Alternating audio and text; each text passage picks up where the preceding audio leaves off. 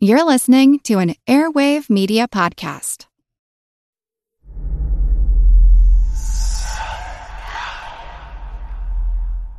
Hey y'all, spooky season is here. And if you're looking for a show to whet your appetite for a little haunted history, then I'd like to invite you to check out Southern Gothic, a chart-topping history podcast that explores some of the most infamous legends, folklore, ghost stories, and hauntings of the American South. We've covered all sorts of stuff from the Bell Witch of Tennessee to the disappearance of the Confederate submarine, the H.L. Hunley, not to mention our deep dives into the local lore of some of America's oldest and most haunted cities, like New Orleans, Charleston, and St. Augustine. So, if you're ready for a little good old-fashioned Halloween storytelling with a commitment to quality historical research, then be sure to check out Southern Gothic today. It's available now on all your favorite podcast apps.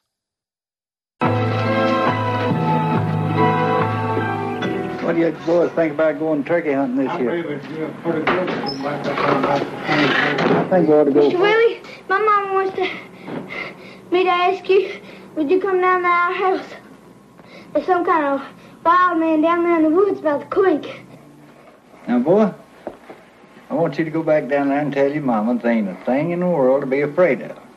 I'll come down there tomorrow and check it out. Go ahead. Yes, sir. Thank you, sir. You know, that's the third time that old lady sent that kid up here to tell me there's a big old hairy monster down there in my field. I guess I'll have to get down there tomorrow and see about it.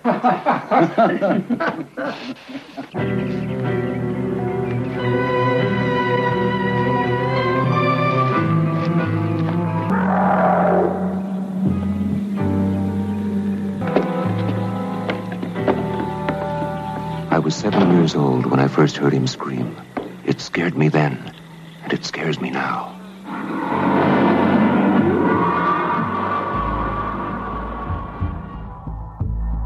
It's actually quite unlike anything we've ever seen before. A giant, hairy creature, part ape, part man. In Loch Ness, a 24-mile-long bottomless lake in the Highlands of Scotland. It's a creature known as the Loch Ness Monster.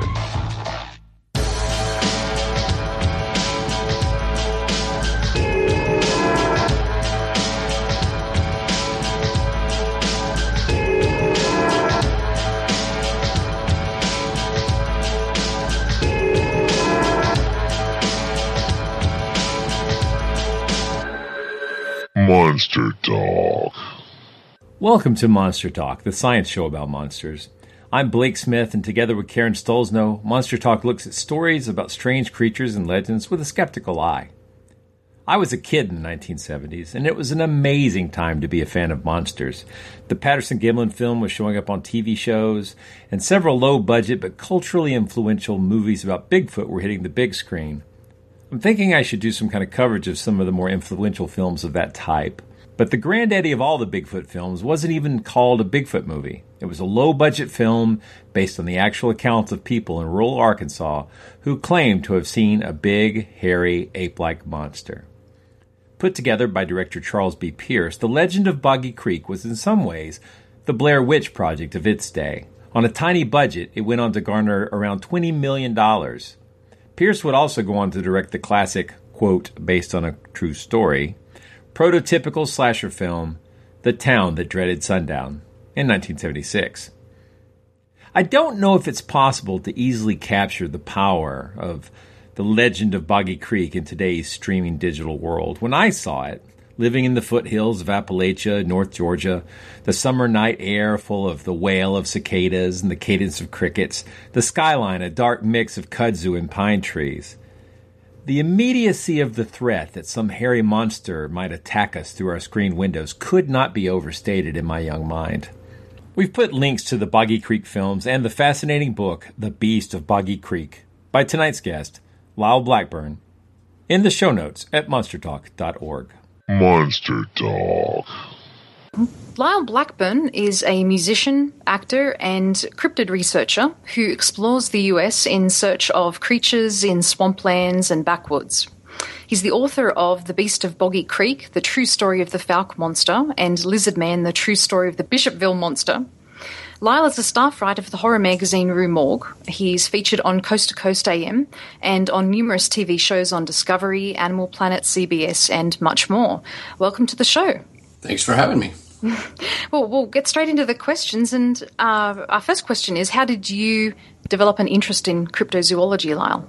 Well, it's just kind of one of those things, I guess it was in my blood. From early childhood, I gravitated towards all things spooky and horror movies and things like that. And as I was exposed to things like the Patterson film and later on to the Legend of Boggy Creek, those things really actually scared me more than horror films. You know, I used to watch the old Universal horrors and Hammer horrors, and, you know, they were creepy and stuff, but, you know, they didn't make me, want to sleep with the lights on. But the thought of, you know, something like Bigfoot walking through the woods, things like that really captured my imagination because I grew up hunting with my father, so I spent a lot of time in the outdoors and things like that. So just sort of that, you know, kid-like monster element of cryptozoology is what first got me interested in that. And, you know, I, as an adult and later on in life, you know, I mean, I read a lot of the books, and then I just became a little more serious-minded about it, just trying to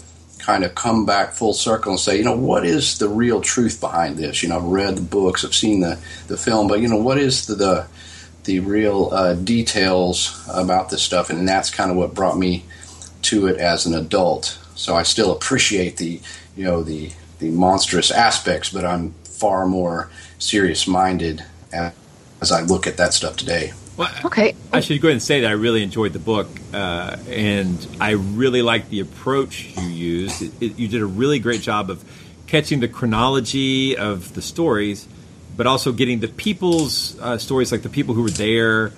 So this all centers around this town, Fouke, Arkansas.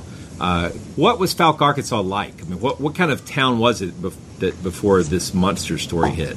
Well, it was in some ways not a typical town. It's a very small town. Back in late 60s, early 70s, the population was about 500, with other people living in the outlying rural communities there. But it was originally founded as a religious haven.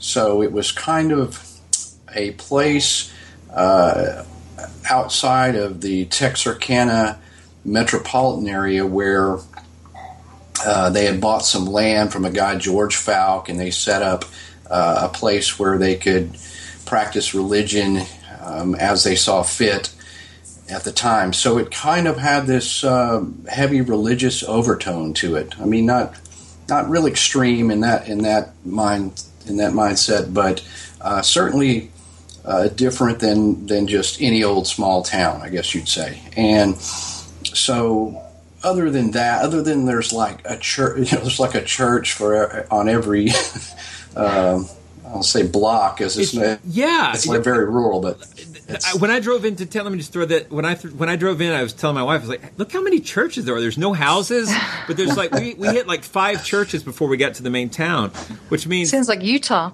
And they were all different kinds of churches, and then we saw signs for cowboy churches and other kinds of churches I didn't even know about. Yeah. Well, what is the faith there? It was, well, I mean, when it was founded, it was Seventh-day Adventists. They wanted to rest on the seventh day, and folks around Texarkana were working.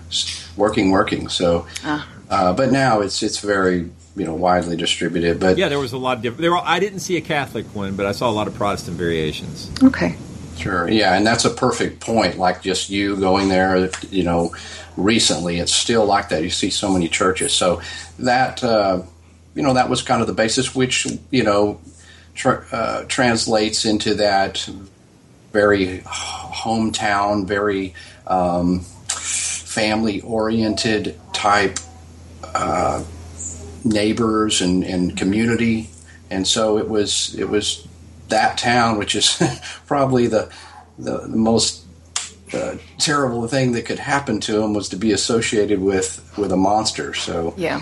It's kind of a juxtaposition, but it was, it's a good setting because it is very rural. It was isolated. There's honest folks down there. I mean, these people aren't apt to make up stories. They tell it like it happened, and some really good people down there. Can you tell us a little bit about the early timeline of the creature's appearance? So when did the beast first appear?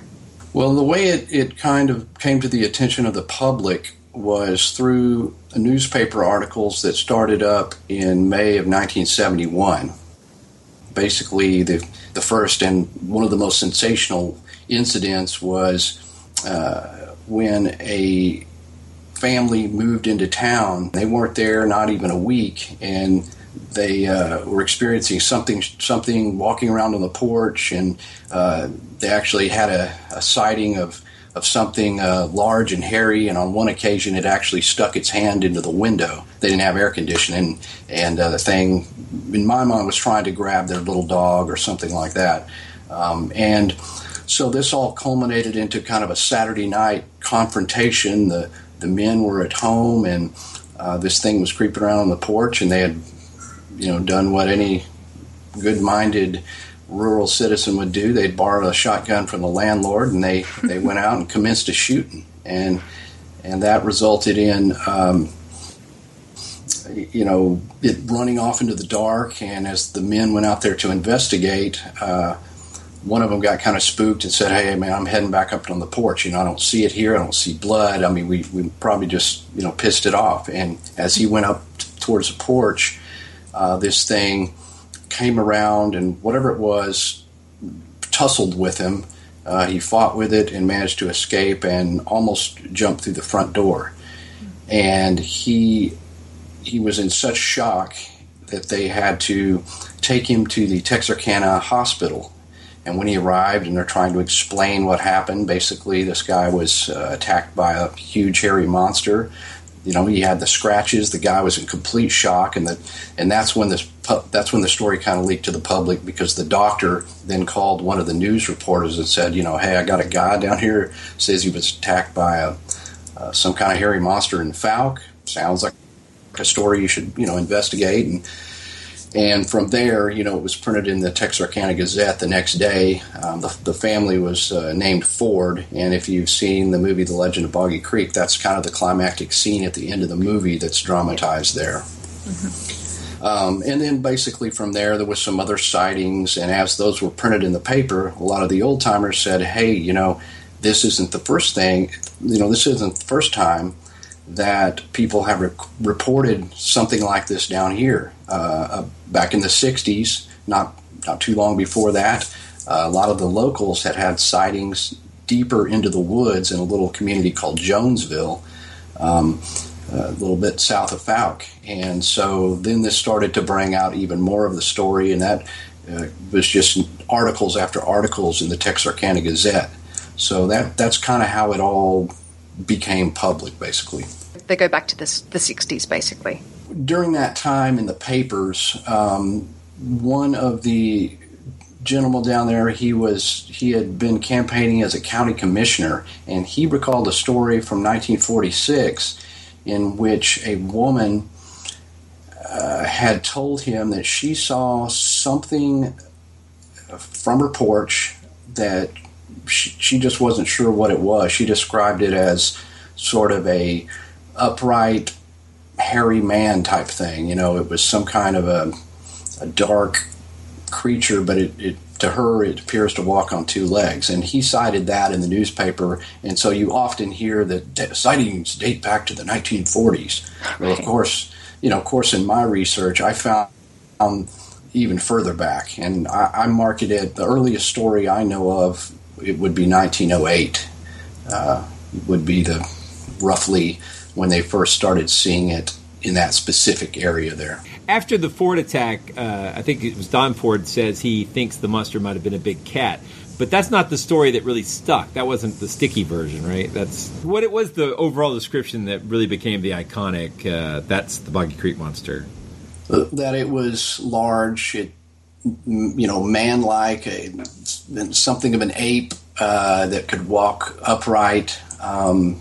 in the Ford sighting, it was a little more of a shadowy creature. It was, thought to be maybe 7 feet tall, and it was just hairy, hairy monster. That's basically it. As some of the other sightings begin to come out, people would, further define that as it looked monkey-like. The next sighting that happened a couple of weeks after that, a well-respected couple from Texarkana was driving up Highway 71, and they saw what they described as a monkey-like thing run across the road by Boggy Creek. And so, as then it started taking on ape characteristics and so forth. But you're right, the Ford sighting, the original description was very much of a Bigfoot type creature. But, and it's hard to tell why they kind of, backpedaled the story. Yeah. But it could have been because literally people were just lined up all down the street. They were bugging the Fords relentlessly. And so, I'm not sure if they thought the better of it and tried to say, no, it was, it could have been a panther. Yeah. Or they were just trying to get people out of there like, look, it was just a panther. When in your research, did you happen to know, I mean, I know nowadays people tend to think about Boggy Creek and talk about it like it's Bigfoot, but I don't remember that being in the wording in any of the early accounts. Do you know when that first got associated together? Yeah, I mean, certainly when people began to see it down there, say in the 40s or the 60s, Bigfoot was not, a word that they knew. They would describe it as looking like a gorilla or the hairy man or a monster or whatever. That was the only descriptions they had. Bigfoot, in the Legend of Boggy Creek, they used the word Sasquatch, and that may have been the first time, but all those early articles did not describe it as Bigfoot. When it started coming out in the Texarkana Gazette and all that in 1971, nobody was saying Bigfoot. They called it the Fouke monster, and it was quite a few years later in the 70s, probably before they ever even sort of, called it a Bigfoot in any way. I know that there have been a lot of sightings, a lot of anecdotal evidence for the creature, but has there been any physical evidence at all? There's various footprint evidence, if you will. One of the main incidents that was also dramatized in the movie was some tracks found in June of 1971. So, not very long after the Fords had their incident, there was a guy that was tending a bean field down there, and he came out there one morning and claimed that he saw a long line of tracks coming out of the woods and, going back into the woods on the other side of this field. And the field was freshly plowed, so you could very easily see these tracks. And they were long and human-like, but they only had 3 toes. So that's kind of where the Fouke monster gets its 3-toed foot profile. And those tracks were investigated by the game warden and the sheriff and many people down there and many people that I've spoke to, and there was casts made. Then later on, a gentleman who lived in Fouke was very much a non-believer. This guy, he thought it was just totally ridiculous, totally silly, and I've verified that with numerous people. Said, oh yeah, this guy, he was not one that would turn around and make up a story. Well, he saw something walking across his field in 1974, and it left tracks as well. Now, on this occasion, he said it looked like it had 3 toes, but past that on into more modern times, in 2004, a gentleman found what is more typical of a 5-toed Bigfoot track down there, which I've seen the cast of that. And so, kind of few and far between, but there is some footprints. Fascinating. And then, there's a lot of people named Crabtree in the story. How big is their family in the Fouke area? Is it still pretty big? Or do you know? I mean, in relative numbers, I mean, the population there is only 800 today, and the crab trees date back to the early 1900s and coming into that area. So certainly you have just a number of families that their lineage dates back a long way, and they've since multiplied and proliferated. So the crab trees are just one of those that has a long line of relatives that live in the area, and several of them have had encounters. And a lot of people, you say, oh, it's all made up by the crab trees. Well, I mean, there's a lot of crab trees, and everybody is, there's relations by marriage and other things, so it's not hard to be a crab tree. So it's not completely, not completely. Well, I can't imagine them having a family meeting and say, "Let's make a monster. Everybody just do what I say." I mean, I know at my family reunion we can barely agree on which fried chicken's the best. You know what I mean? All right. Yeah. So it was nothing like the brainchild of the crab trees to do this, and or any of the other number of suspects like moonshiners or anything else. There could be no cohesive plan at all, and the Crabtrees just happened to be kind of in the center of it, just simply because Lynn Crabtree had a sighting. It was a young man, had a sighting in 1965, and that was a very dramatic sighting, and that got his father, Smokey Crabtree, involved. And Smokey was very instrumental in helping Charles Pierce make the legend of Boggy Creek. So, just by those virtues, the Crabtrees just became wrapped up in this whole thing. So when these first news stories started coming out, how did the townsfolk start responding to them? I think it's like, I've looked into a lot of these small town cases. It's the same kind of thing where you've got some people that, believe it's possible and will be happy to talk to the news about it, or may share a story of their own, or that perhaps, their father or grandfather told them. And then you've got probably the majority of people are just rolling their eyes and thinking, this is crazy, this is nuts, there's no monster living down here, and, I've been in these woods all my life, I've never seen anything, and therefore there must be nothing. Mm-hmm. So you have an assortment of people, and you had some of the people in the town that did capitalize on the fame that was brought first from the newspaper reports coming out, because in 1971, just right off the bat, the Ford incident was drawing hundreds of people down there to look at the property. And this is something that you probably wouldn't have today. It's kind of mind-boggling that just a little newspaper article like that could just draw so many people. Well, you got to times that by 10 when the movie came out and became hugely famous. There's all kinds of people coming down there, try to hunt the thing or see it, or just to see Fouke. And, some of the locals saw fit to, at the cafe, they had a Boggy Creek burger and a three-toed sandwich and, stuff. And they sold souvenirs at the gas station and made the best of it. And then, got people that just wanted it to all go away, Well, let's talk about the movie then, because it seems like what you start out with, and I think you do a good job of explaining this in the book, you have sincere people with sincere encounters talking about something that they believe really happened. And then somebody decides to make a movie about it. So how does that come to be, and what's that like? Well, it was just the right situation at the right time, I think. There was a gentleman living in Texarkana by the name of Charles B. Pierce, and he was quite a talented guy. He had come from Shreveport, Louisiana, and he had a background in graphic arts and television. He actually played a character on TV called Mayor Chuckles, and he was running an advertising agency at the time and was filming commercials and things like that.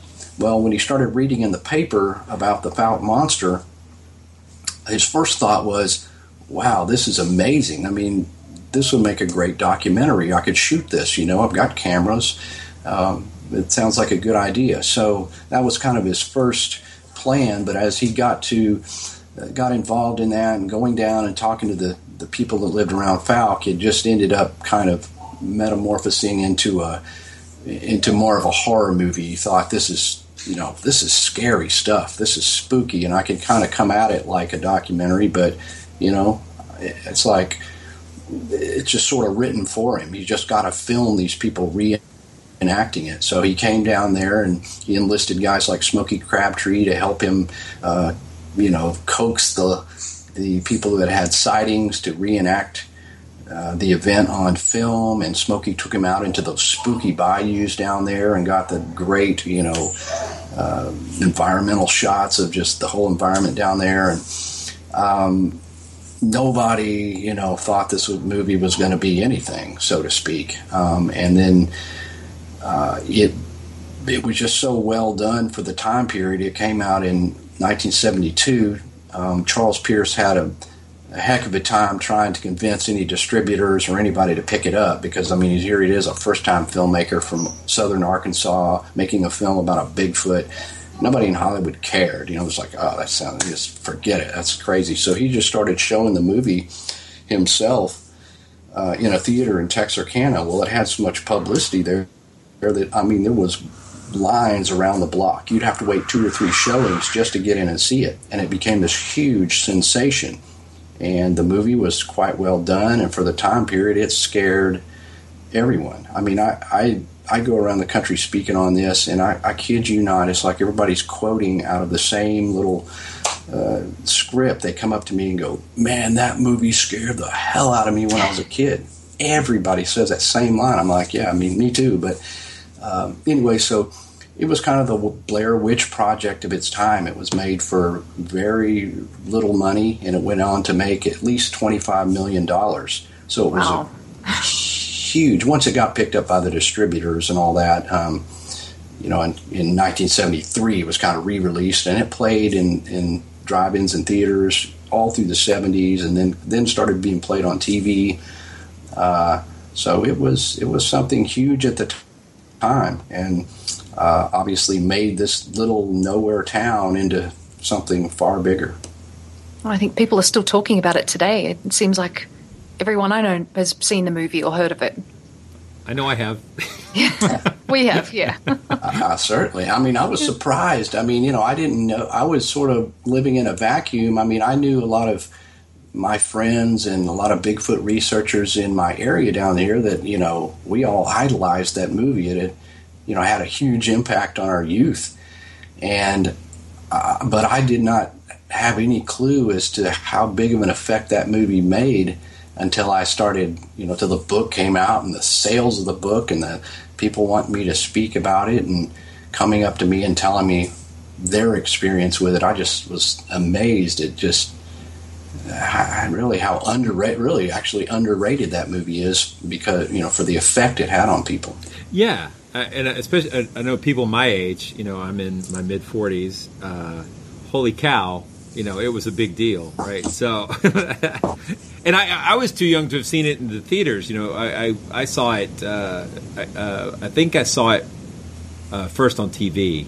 I've never seen it on the big screen, I don't think, but it scared the pants off me when I was a kid. Now, rewatching it, I'm still fascinated by it, but the soundtrack is kind of like this weird mixture of appallingly bad taste yet sticky. It's like the sort of like orchestral stuff and Woody Guthrie. It's got this amazing song in the middle. It's just yeah, but it's not the only movie that has a weird song in the middle that kind of just destroys the mood. The Butch Cassidy and the Sundance Kid has that stupid "Raindrops Keep Falling on My Head" song. I hate that. Anyway, but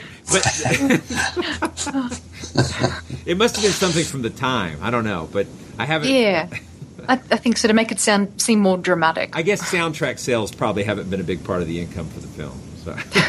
No, yeah, it was part of it was just of the times, and part of it was because Pierce, by the time he was making that soundtrack, he had no more money. He had, it was just, they just had to get it done. He was making this. He borrowed $100,000 from a local businessman in Texarkana, was literally about to hang him if he didn't pay him back.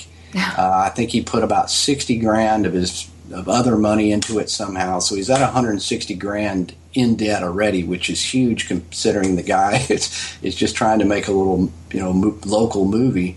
Yeah. And so I think they had to take some shortcuts. Pierce actually sings. He is the one singing on that song in the middle himself. I mean, he couldn't even hire somebody to do it. It's a talented guy, but you know. I don't want to knock the song. It adds to it today, though, for the time. It makes it's a jarring disconnect from the tone of the film. Otherwise, I guess is the thing for me. But it is a catchy little tune, and then throughout the soundtrack, like you have these horn sections kind of replaying that tune. And so by the time the movie's over, it is stuck in your head. Going through your head. Yeah, it's and I think it would hold up better today if the soundtrack was, if the song wasn't in the middle and if the soundtrack was a little spookier all along. There's spooky parts, but it kind of goes into this, what I see as sort of like when I was a kid, they used to show these like nature films in school, and it was almost that kind of like, yes, happy vibe for a second, like amazing animals, and then wait a minute, it's like that's true. You know what? I think this would be a good place for me to insert a little of the song here.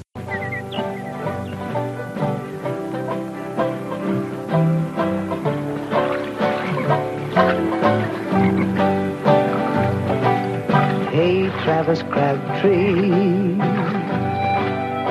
wait a minute for me. Let's go back in the bottom, back where the fish are biting,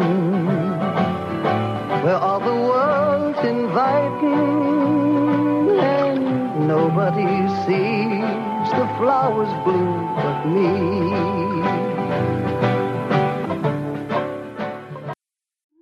Hello, I'm Paul Giamatti. And I'm Stephen Asma. Each week on Chinwag, we dig into the weird topics you wonder about, that you care about.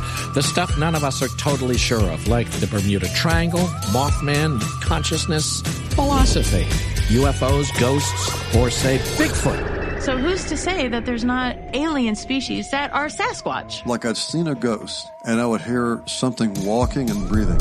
Maybe every path is right. I will accept as a premise that every path is right. That is a face on Mars. Eyes, nose. It kind of looked like Wilson, the volleyball. Some people enjoy the waves or whatever crashing, and I enjoy listening to a quantum physics audiobook. I do think there are many things in the world that we just don't understand and probably won't understand. That's our whole show. So join us every Wednesday on all major podcast platforms and find us on Instagram, TikTok, and Twitter at ChinwagPod and Wagon. Everybody shush! William Shatner has something to say. Cat and Jethro, box of oddities. What do you do when the woman you love dies? Well, of course you dig her up and you live with her. Aww. The show examines weird things. There are plenty of old photographs from this time period of children out in the streets playing in and among the dead horse carcasses. Oh, I miss those days. Things used to be so much simpler. Cat and Jethro. Then there's the urine wheel, which sounds like a really bad game show. They've done weird things. Cat and Jethro, box of oddities. That is really mysterious. Join Cat and Jethro Gilligan Toth for the strange, the bizarre, the unexpected, as they lift the lid and cautiously peer inside the Box of Oddities. The Webby Award-winning Box of Oddities podcast from Airwave Media. Considering the movie, and based on your own research, how closely did the movie stick to the facts of the case?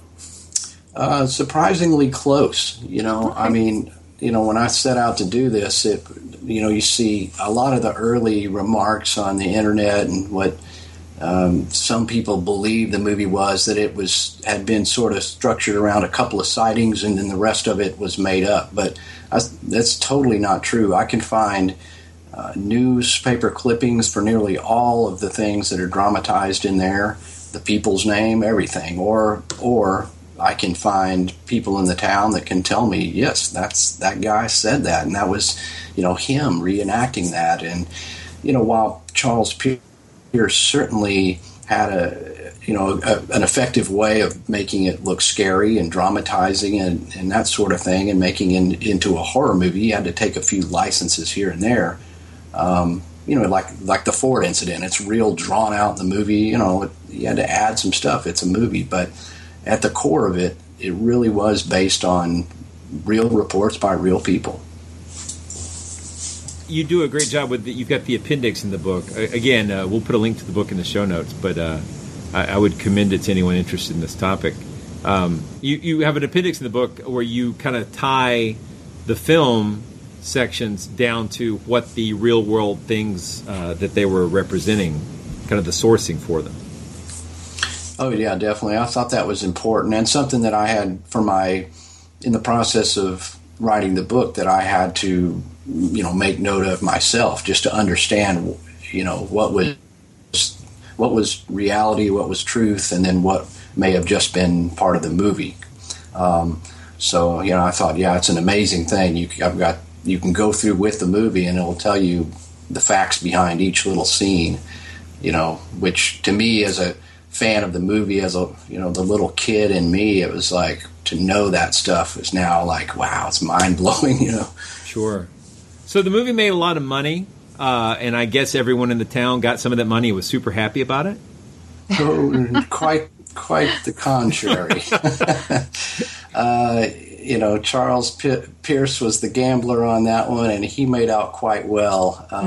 Him, along with the original investor. He was when it was sold to the distributor in 1973. They wrote him a check for $1 million. Wow. Which is just insane. The town's, Smokey Crabtree was often felt wronged by it because he was hugely instrumental in making that possible for Pierce to get those people to reenact and to tell the stories, and for taking him out in those bayous to get those shots. And while some of the townsfolk thought, hey, I'm in a movie, this is cool, they didn't care. They just thought, oh, this is neat. There was some disrespect involved, I suppose, because the town was the source of all of that stuff, and they never really reaped any benefits from it, like the movie makers and distributors did. Now, of course, some of them did their best to capitalize on that, including Smokey Crabtree, who wrote some books and continued to make money off that the rest of his life. And no doubt that was due in part to that famous movie. But, the town just didn't make out so well with all that. And what about the second Boggy Creek film? Was that based on further stories after the initial ones? No, unfortunately, that's, takes a dive there. The studios had been bugging Charles Pierce to make a sequel for many years, and he just didn't want to do it. He's like, I'm a filmmaker, and he'd made quite a few other really kind of amazing films, and he's like, look, that was my first film. I made that. I don't do sequels. I'm not going to, do that sort of thing. But I guess sometime in the 80s, he decided, he needed the money and relented to do it.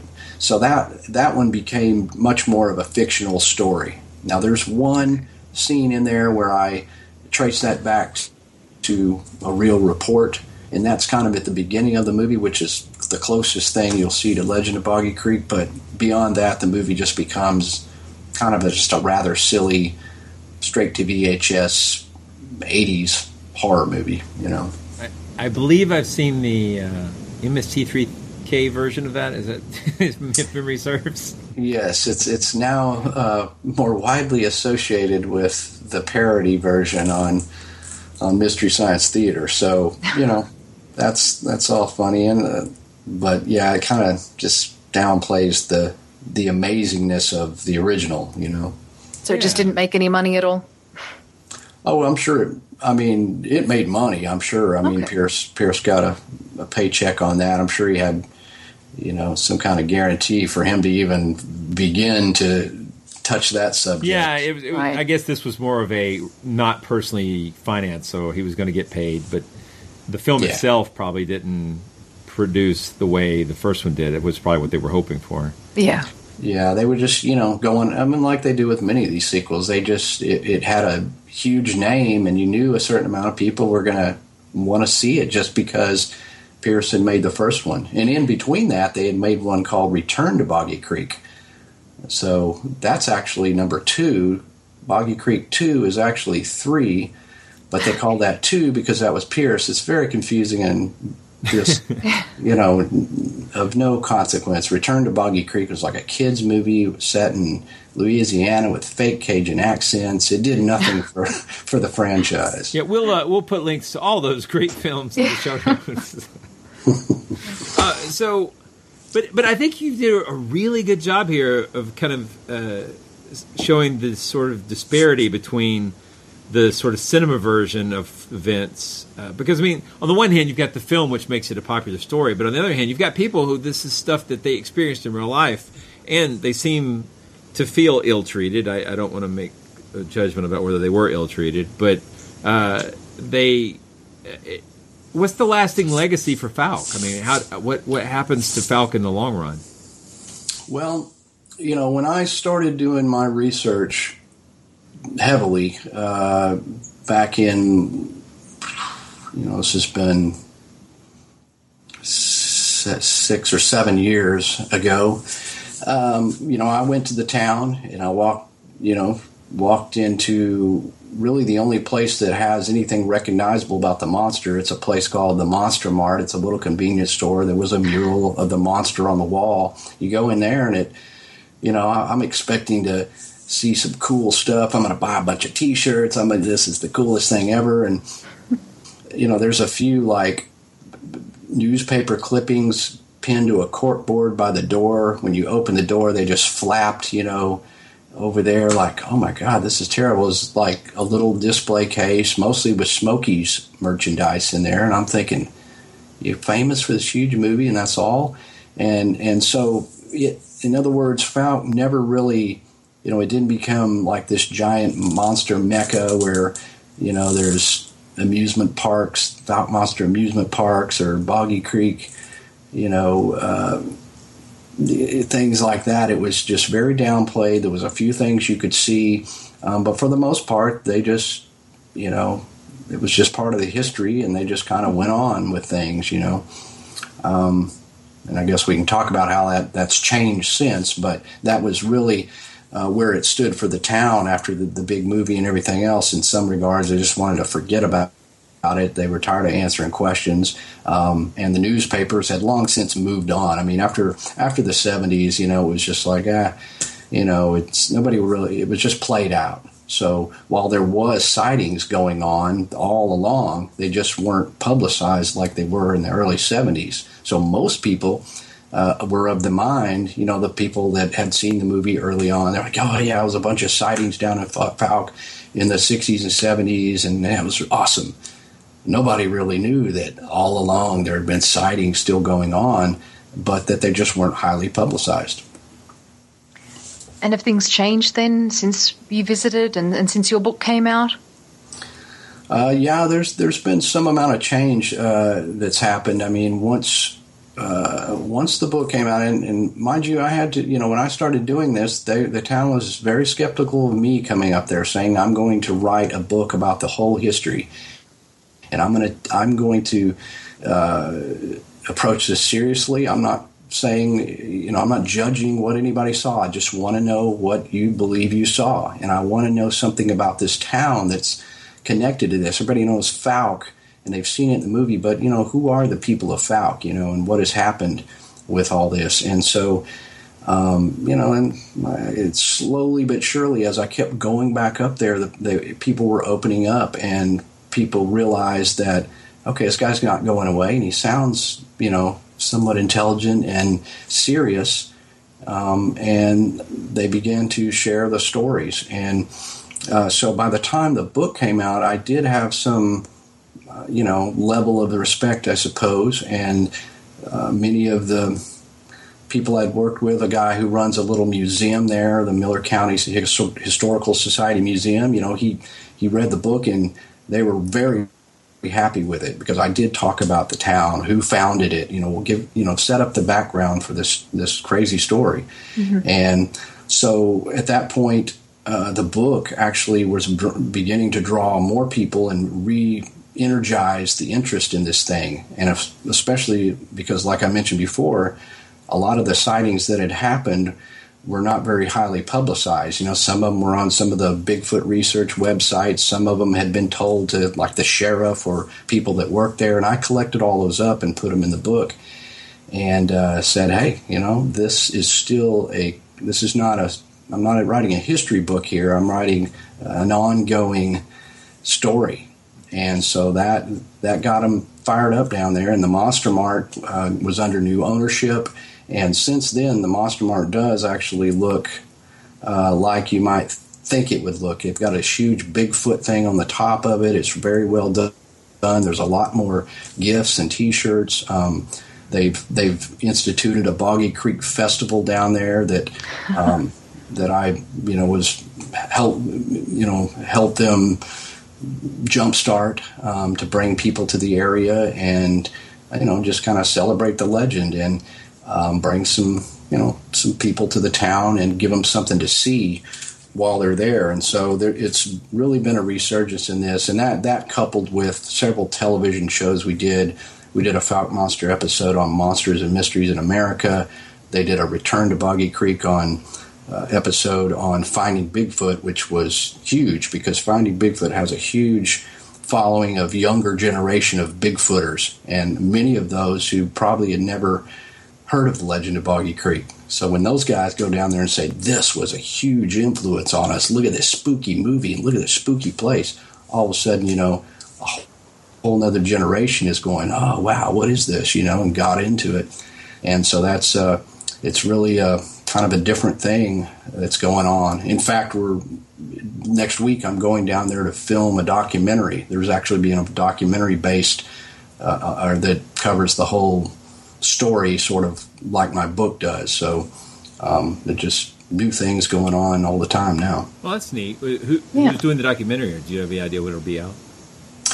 No, it's a film company out of Ohio called Small Town Monsters, and they kind of approach the thing like I do with these monster cases, that to try to tell the story behind the town, the people, what was being seen, the legacy of it.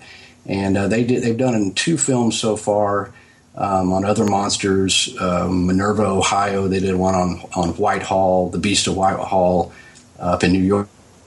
And the third one they wanted to do was, of course, Boggy Creek. And they sought my assistance in that. And I'm a co-producer just simply because it just, I've already done all the research. I've already, I can be, I can assist them in that way. And of course, I'm going to be on camera and I'm going to narrate the whole thing. So it's great. Well, that'd be cool. Keep us apprised of the progress. Let us know when it's available. Yeah. It's probably going to be, early next year, I would say, before it comes out. But yeah, it's a really cool thing. And again, it just sort of shows you this level of ongoing interest in that. And I think it's the logical step between, I've got my book, it tells the history, but there's a certain amount of people that would like to see the visuals behind all that. And that's what we're going to bring in the Boggy Creek Monster film. So, are there people still seeing things today? People still seeing monsters in the Fouke area? Or what was the most recent sighting that you're aware of? I mean, I know you in the book you talk about some up in the 90s. Yeah, my book goes through 2010. That was when I left off and turned in the manuscript, and that one had happened very, very close to when I turned it in. Since then, there have been several dramatic sightings. There was one the following year in 2011 that we did feature on Monsters and Mysteries in America, and that was a real story from a girl, and I investigated that case. The most recent one that I've investigated that I hold as highly credible was from November of 2014, and basically there was a woman who lived in that area a little bit further up the Sulphur River, but she was driving at 10 a.m. one morning and had to actually do a little U-turn on this little old country road, and when she turned around, there was something standing right there in the middle of the road. And she said at first she thought maybe it's a kid in a costume or whatever, but this thing just looked at her and then it ran off back into the woods, and she felt like it was a real animal. And I investigated that, as far as I could. I interviewed the woman. I went to the property where the thing was seen. I talked to the people that lived there and looked into the possibilities of hoax. And I'm quite sure the woman was telling the truth. She definitely saw something. And so, that was a little over a year ago. So we're still having some, in my opinion, unexplainable sightings. So you've said that the book was mainly to record the history and the folklore of everything that's happened. But over the course of researching and writing the book, did your opinions change about any of the claims? As I researched the book, I certainly went from the standpoint of thinking mostly I'm going to write about sightings in the past to thinking, wow, there is sightings that just, occurred in the 80s, the 90s, 2000s, that kept going on and on, that was amazing. And also just the level of credibility on some of the sightings, certainly in all these cases, there's some that you have very little detail. It's a secondhand story. You can't really, you just say this what happened, but then there's some where I'm actually interviewing that very person that said this happened. So that was something that was great, to where I can offer my own insight into it instead of simply retelling old stuff or secondhand or anything like that. So that opened my mind definitely to this, I guess, a conclusion of, I just can't explain it. These people aren't lying. They're, they saw something. I can't say exactly what that was, but something happened to this person, and it's repeating itself with other people. And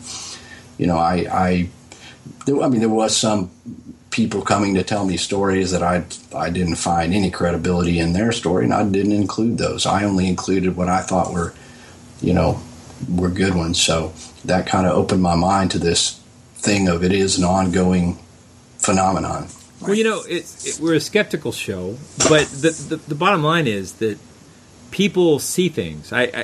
People experience things, and even as a skeptic, I don't know what I would do if I saw, what these people have seen. And I suspect at this point in my life, I would probably doubt my own experience. I would be one of those, I can't believe what I saw kind of people.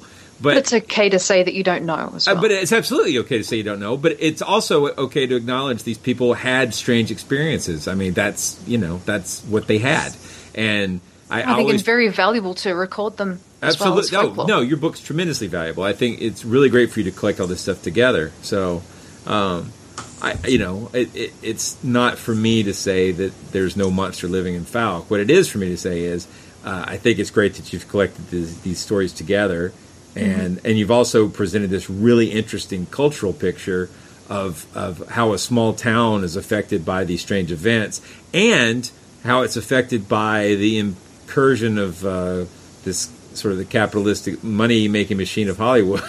Not really Hollywood, but you know what I mean? The sort of movie-making experience, how that has transformed how it's transformed the name of their city. Whether it's transformed their city is a different question, but it's had a big impact that's going to last for years and years. I don't know how long it'll last, but it's going to affect it for a long time. In fact, when I went to Fouke in 2013, it was, as you described it, it's the big monster on the top at the Monster Mart, and I thought they had a nice little collection of Bigfoot stuff there. And I want to get there now. I haven't been there yet. It was what I wanted to see. It was pretty much exactly what I wanted to see when I got there. So thanks for helping them change. Well, I'm glad I could help make that into everybody's vision of Fouke, because it still blows my mind is the little kid who saw that movie, and I live 3 hours from Fouke, and I had been in all kinds of little small towns, and when I saw that movie, it just flipped me right out. I thought, that's the scariest thing I've ever seen. And so for me, that little kid, and that fascination is still in me, to have participated in any form or fashion to, further the story of this kind of blows my mind. It's very surreal to go to the town and people go, "Hey, Lyle," the mayor's like waving at me or whatever. It just kind of blows my mind. And But I did set. I think it's a result of me trying to set out. I am just simply trying to tell the story. I'm not selling people on anything that I can't back up. I find it fascinating, the story unto itself, whether the creature's real or not real. It's still a great story, and that's kind of how I approach my books. I didn't mention, we should talk about how great the artwork is in the book. Good job on that. Oh, the illustrations, they're great. Those are really, really dramatic illustrations. Where did you find that? Where did you find the illustrator? Who is that? The guy that did the interior illustrations his name is Dan Brereton. He is a quite famous comic book artist, and he's done the covers for my band's albums.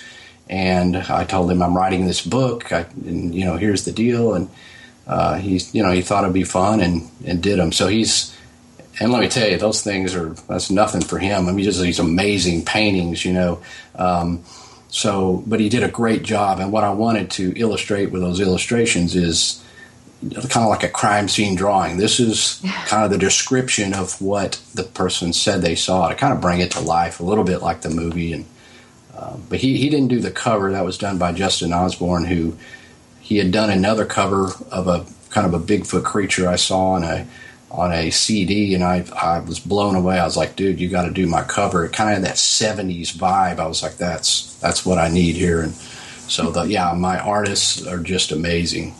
Yeah, they're very different to all other depictions of similar creatures. Yeah, in the original Boggy Creek movie itself also had some amazing artwork. That was actually a Ralph McQuarrie, the poster for that. That's a very, very iconic monster movie poster. I love that. Right. Ralph McQuarrie, which most people don't know, he's the one that conceptualized all the Star Wars characters. Exactly. So for the nerds who were already cheering, that's exactly right. I think I was one of the last people to interview McQuarrie, because I asked him how the process for creating that poster went about, was his rendering of Chewbacca in any way, fashion, or form influenced by the Fouke monster? Because I thought that would be the coolest. Oh, yeah, that's a great question. Yeah. That's in the book. I won't tell the answer. But, exactly. Read the book. Great stuff. And I actually hunted down the oil painting, the actual real painting. It took me years to find it, but I found it, was able to get it and actually restore it to the Charles Pierce estate, in which they're trying to have it placed in a museum somewhere. So, oh wow, that's awesome! Yeah, it was hanging on my wall in my house there for a short period of time. Are you serious? That's awesome. It was like, again, like how did this even happen? How do I have that actual oil painting? Yeah, I don't believe I would have ever been able to give that away. It would have to just stay there. That would be really hard. So you've written for Rue Morgue. Was that also monster related stuff? Yes, I'm sort of the liaison between monster movies and cryptozoology, and that's what I specialize in the magazine, because there's quite a few, especially now. It's just more and more of these horror films being made about Bigfoot and cryptozoology creatures, and I kind of understand the phenomenon from the cryptozoology side. I do, and as well as a fan of horror movies. So it kind of is right up my alley to cover those things for the magazine. Yeah, I'm trying to... so on the show we've talked about how that there's plenty of cases where monster stories from real life become movies. This is a great example. But there's also, we think, as skeptics, there's cases where movies have sort of inspired monsters, and I've started calling those scripteds instead of cryptids. So that's awesome. You can help spread that. Take it, run with it. No, well, and I agree, and I've looked into a few of those things myself, where I've tried to figure out which came first, and it's really tricky. Yeah, it's something you got to look at in these cases. You have to look at outside influences. You got to look at it all just to try to discern the truth. Yeah, we'll have to have you on the show again about some other creatures then. Certainly. Yeah, we should come back and talk about your other book, which we can go ahead and put a link to the show notes for Lizard Man, the true story of the Bishopville monster. Yeah, I mean, that's another one that, it has a lot of the same elements as the Fouke Monster case. It just doesn't have a big movie associated with it. Yes. It's not on the same scale. Well, there is a movie. Same scale. I like it. That's awesome. Yeah, I mean, let me tell you, there is a movie about it, but it's not one that it's going to draw people to Bishopville. It's quite terrible. It's not going to even, barely draw me to watch it. But yeah, it's another fascinating phenomenon, especially with a sort of a creature from the Black Lagoon type of a cryptid, Yeah. Well, just in closing, there's a question that we always like to ask our guests, and that is, Lyle, what's your favorite monster? Well, I suppose. Is this a cryptozoology monster? Or It's whatever monster you want. Anything you see as a monster that is your favorite. One of the things from where the wild things are. It could be whatever you want. I mean, I would have to say the Fouke monster. I think that is. It literally did capture me as a child and my imagination, and as an adult, in some ways, has kind of affected my whole entire life. And so, there's a certain love for that so-called monster, and that I have, and will always have. I'm the biggest geek about that film and about the history of it and everything else. So I think it would have to naturally be at the top of my list. Great. Good answer. That had to be your answer.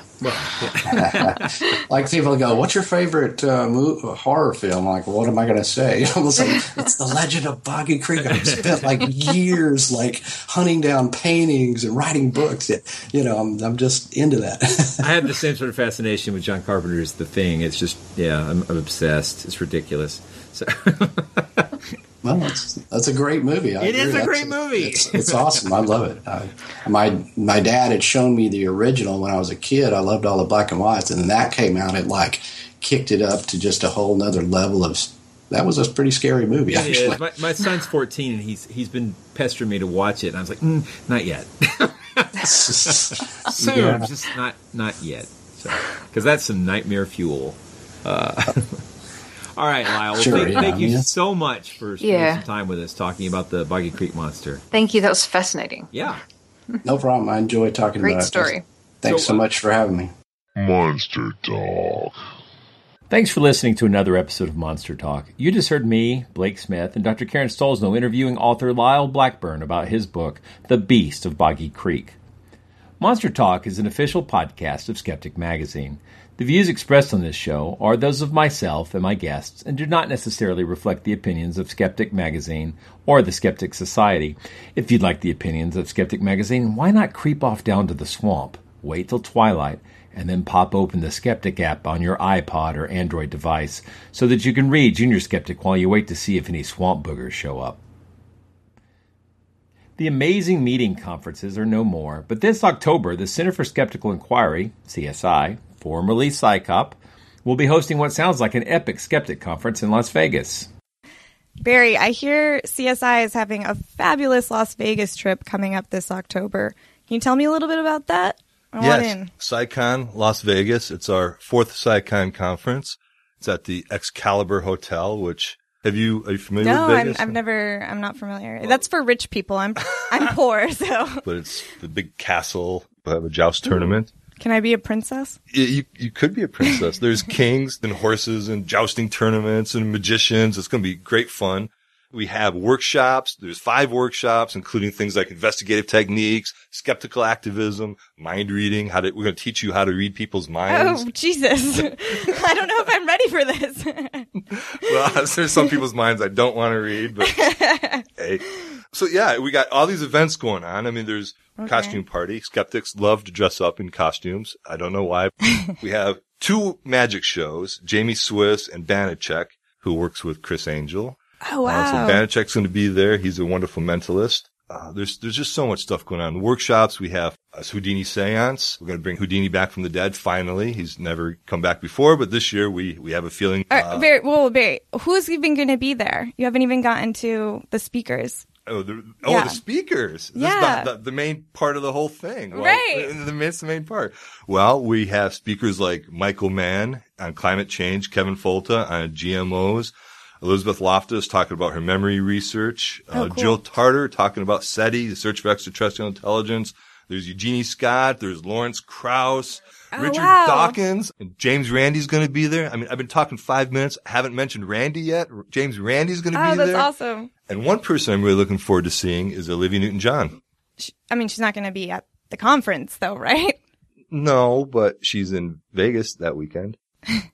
Barry, I don't think she's going to come to the conference. Well, she might not come to the conference, but she's just near there, so who knows? You're not going to leave the conference to go find Olivia Newton-John, Barry. Wouldn't you, if you had the opportunity to see Olivia Newton-John, wouldn't you take it? No, I would go to the awesome conference you just told me about. I'm going to do both. I'm going to be in two places right after at once. you invent time travel. I'm going to be in two places at once. Don't tell the skeptics I said that.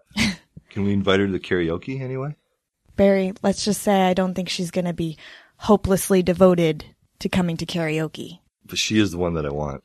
All right. If you guys want to come on out to the conference, you can register at csiconference.org. You guys should register. We're all going to be there. It's going to be really fun. Don't miss out. There's a castle. There's a castle. That sounds fun. Monster Talk theme music is by Peach Stealing Monkeys. Thanks again for listening.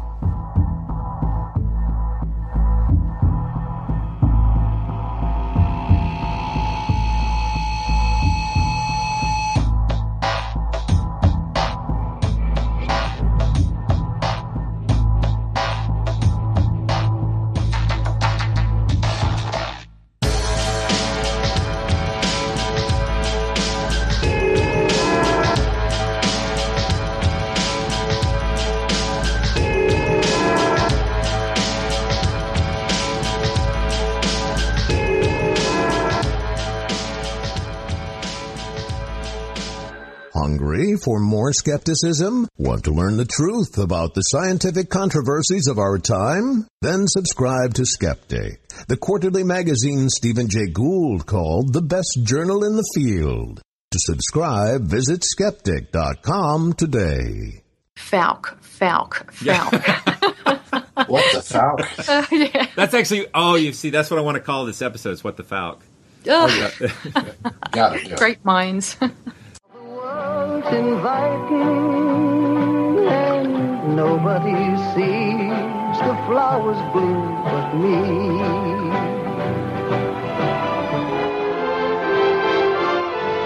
I'm no singing. Oh, go and get a glass of water.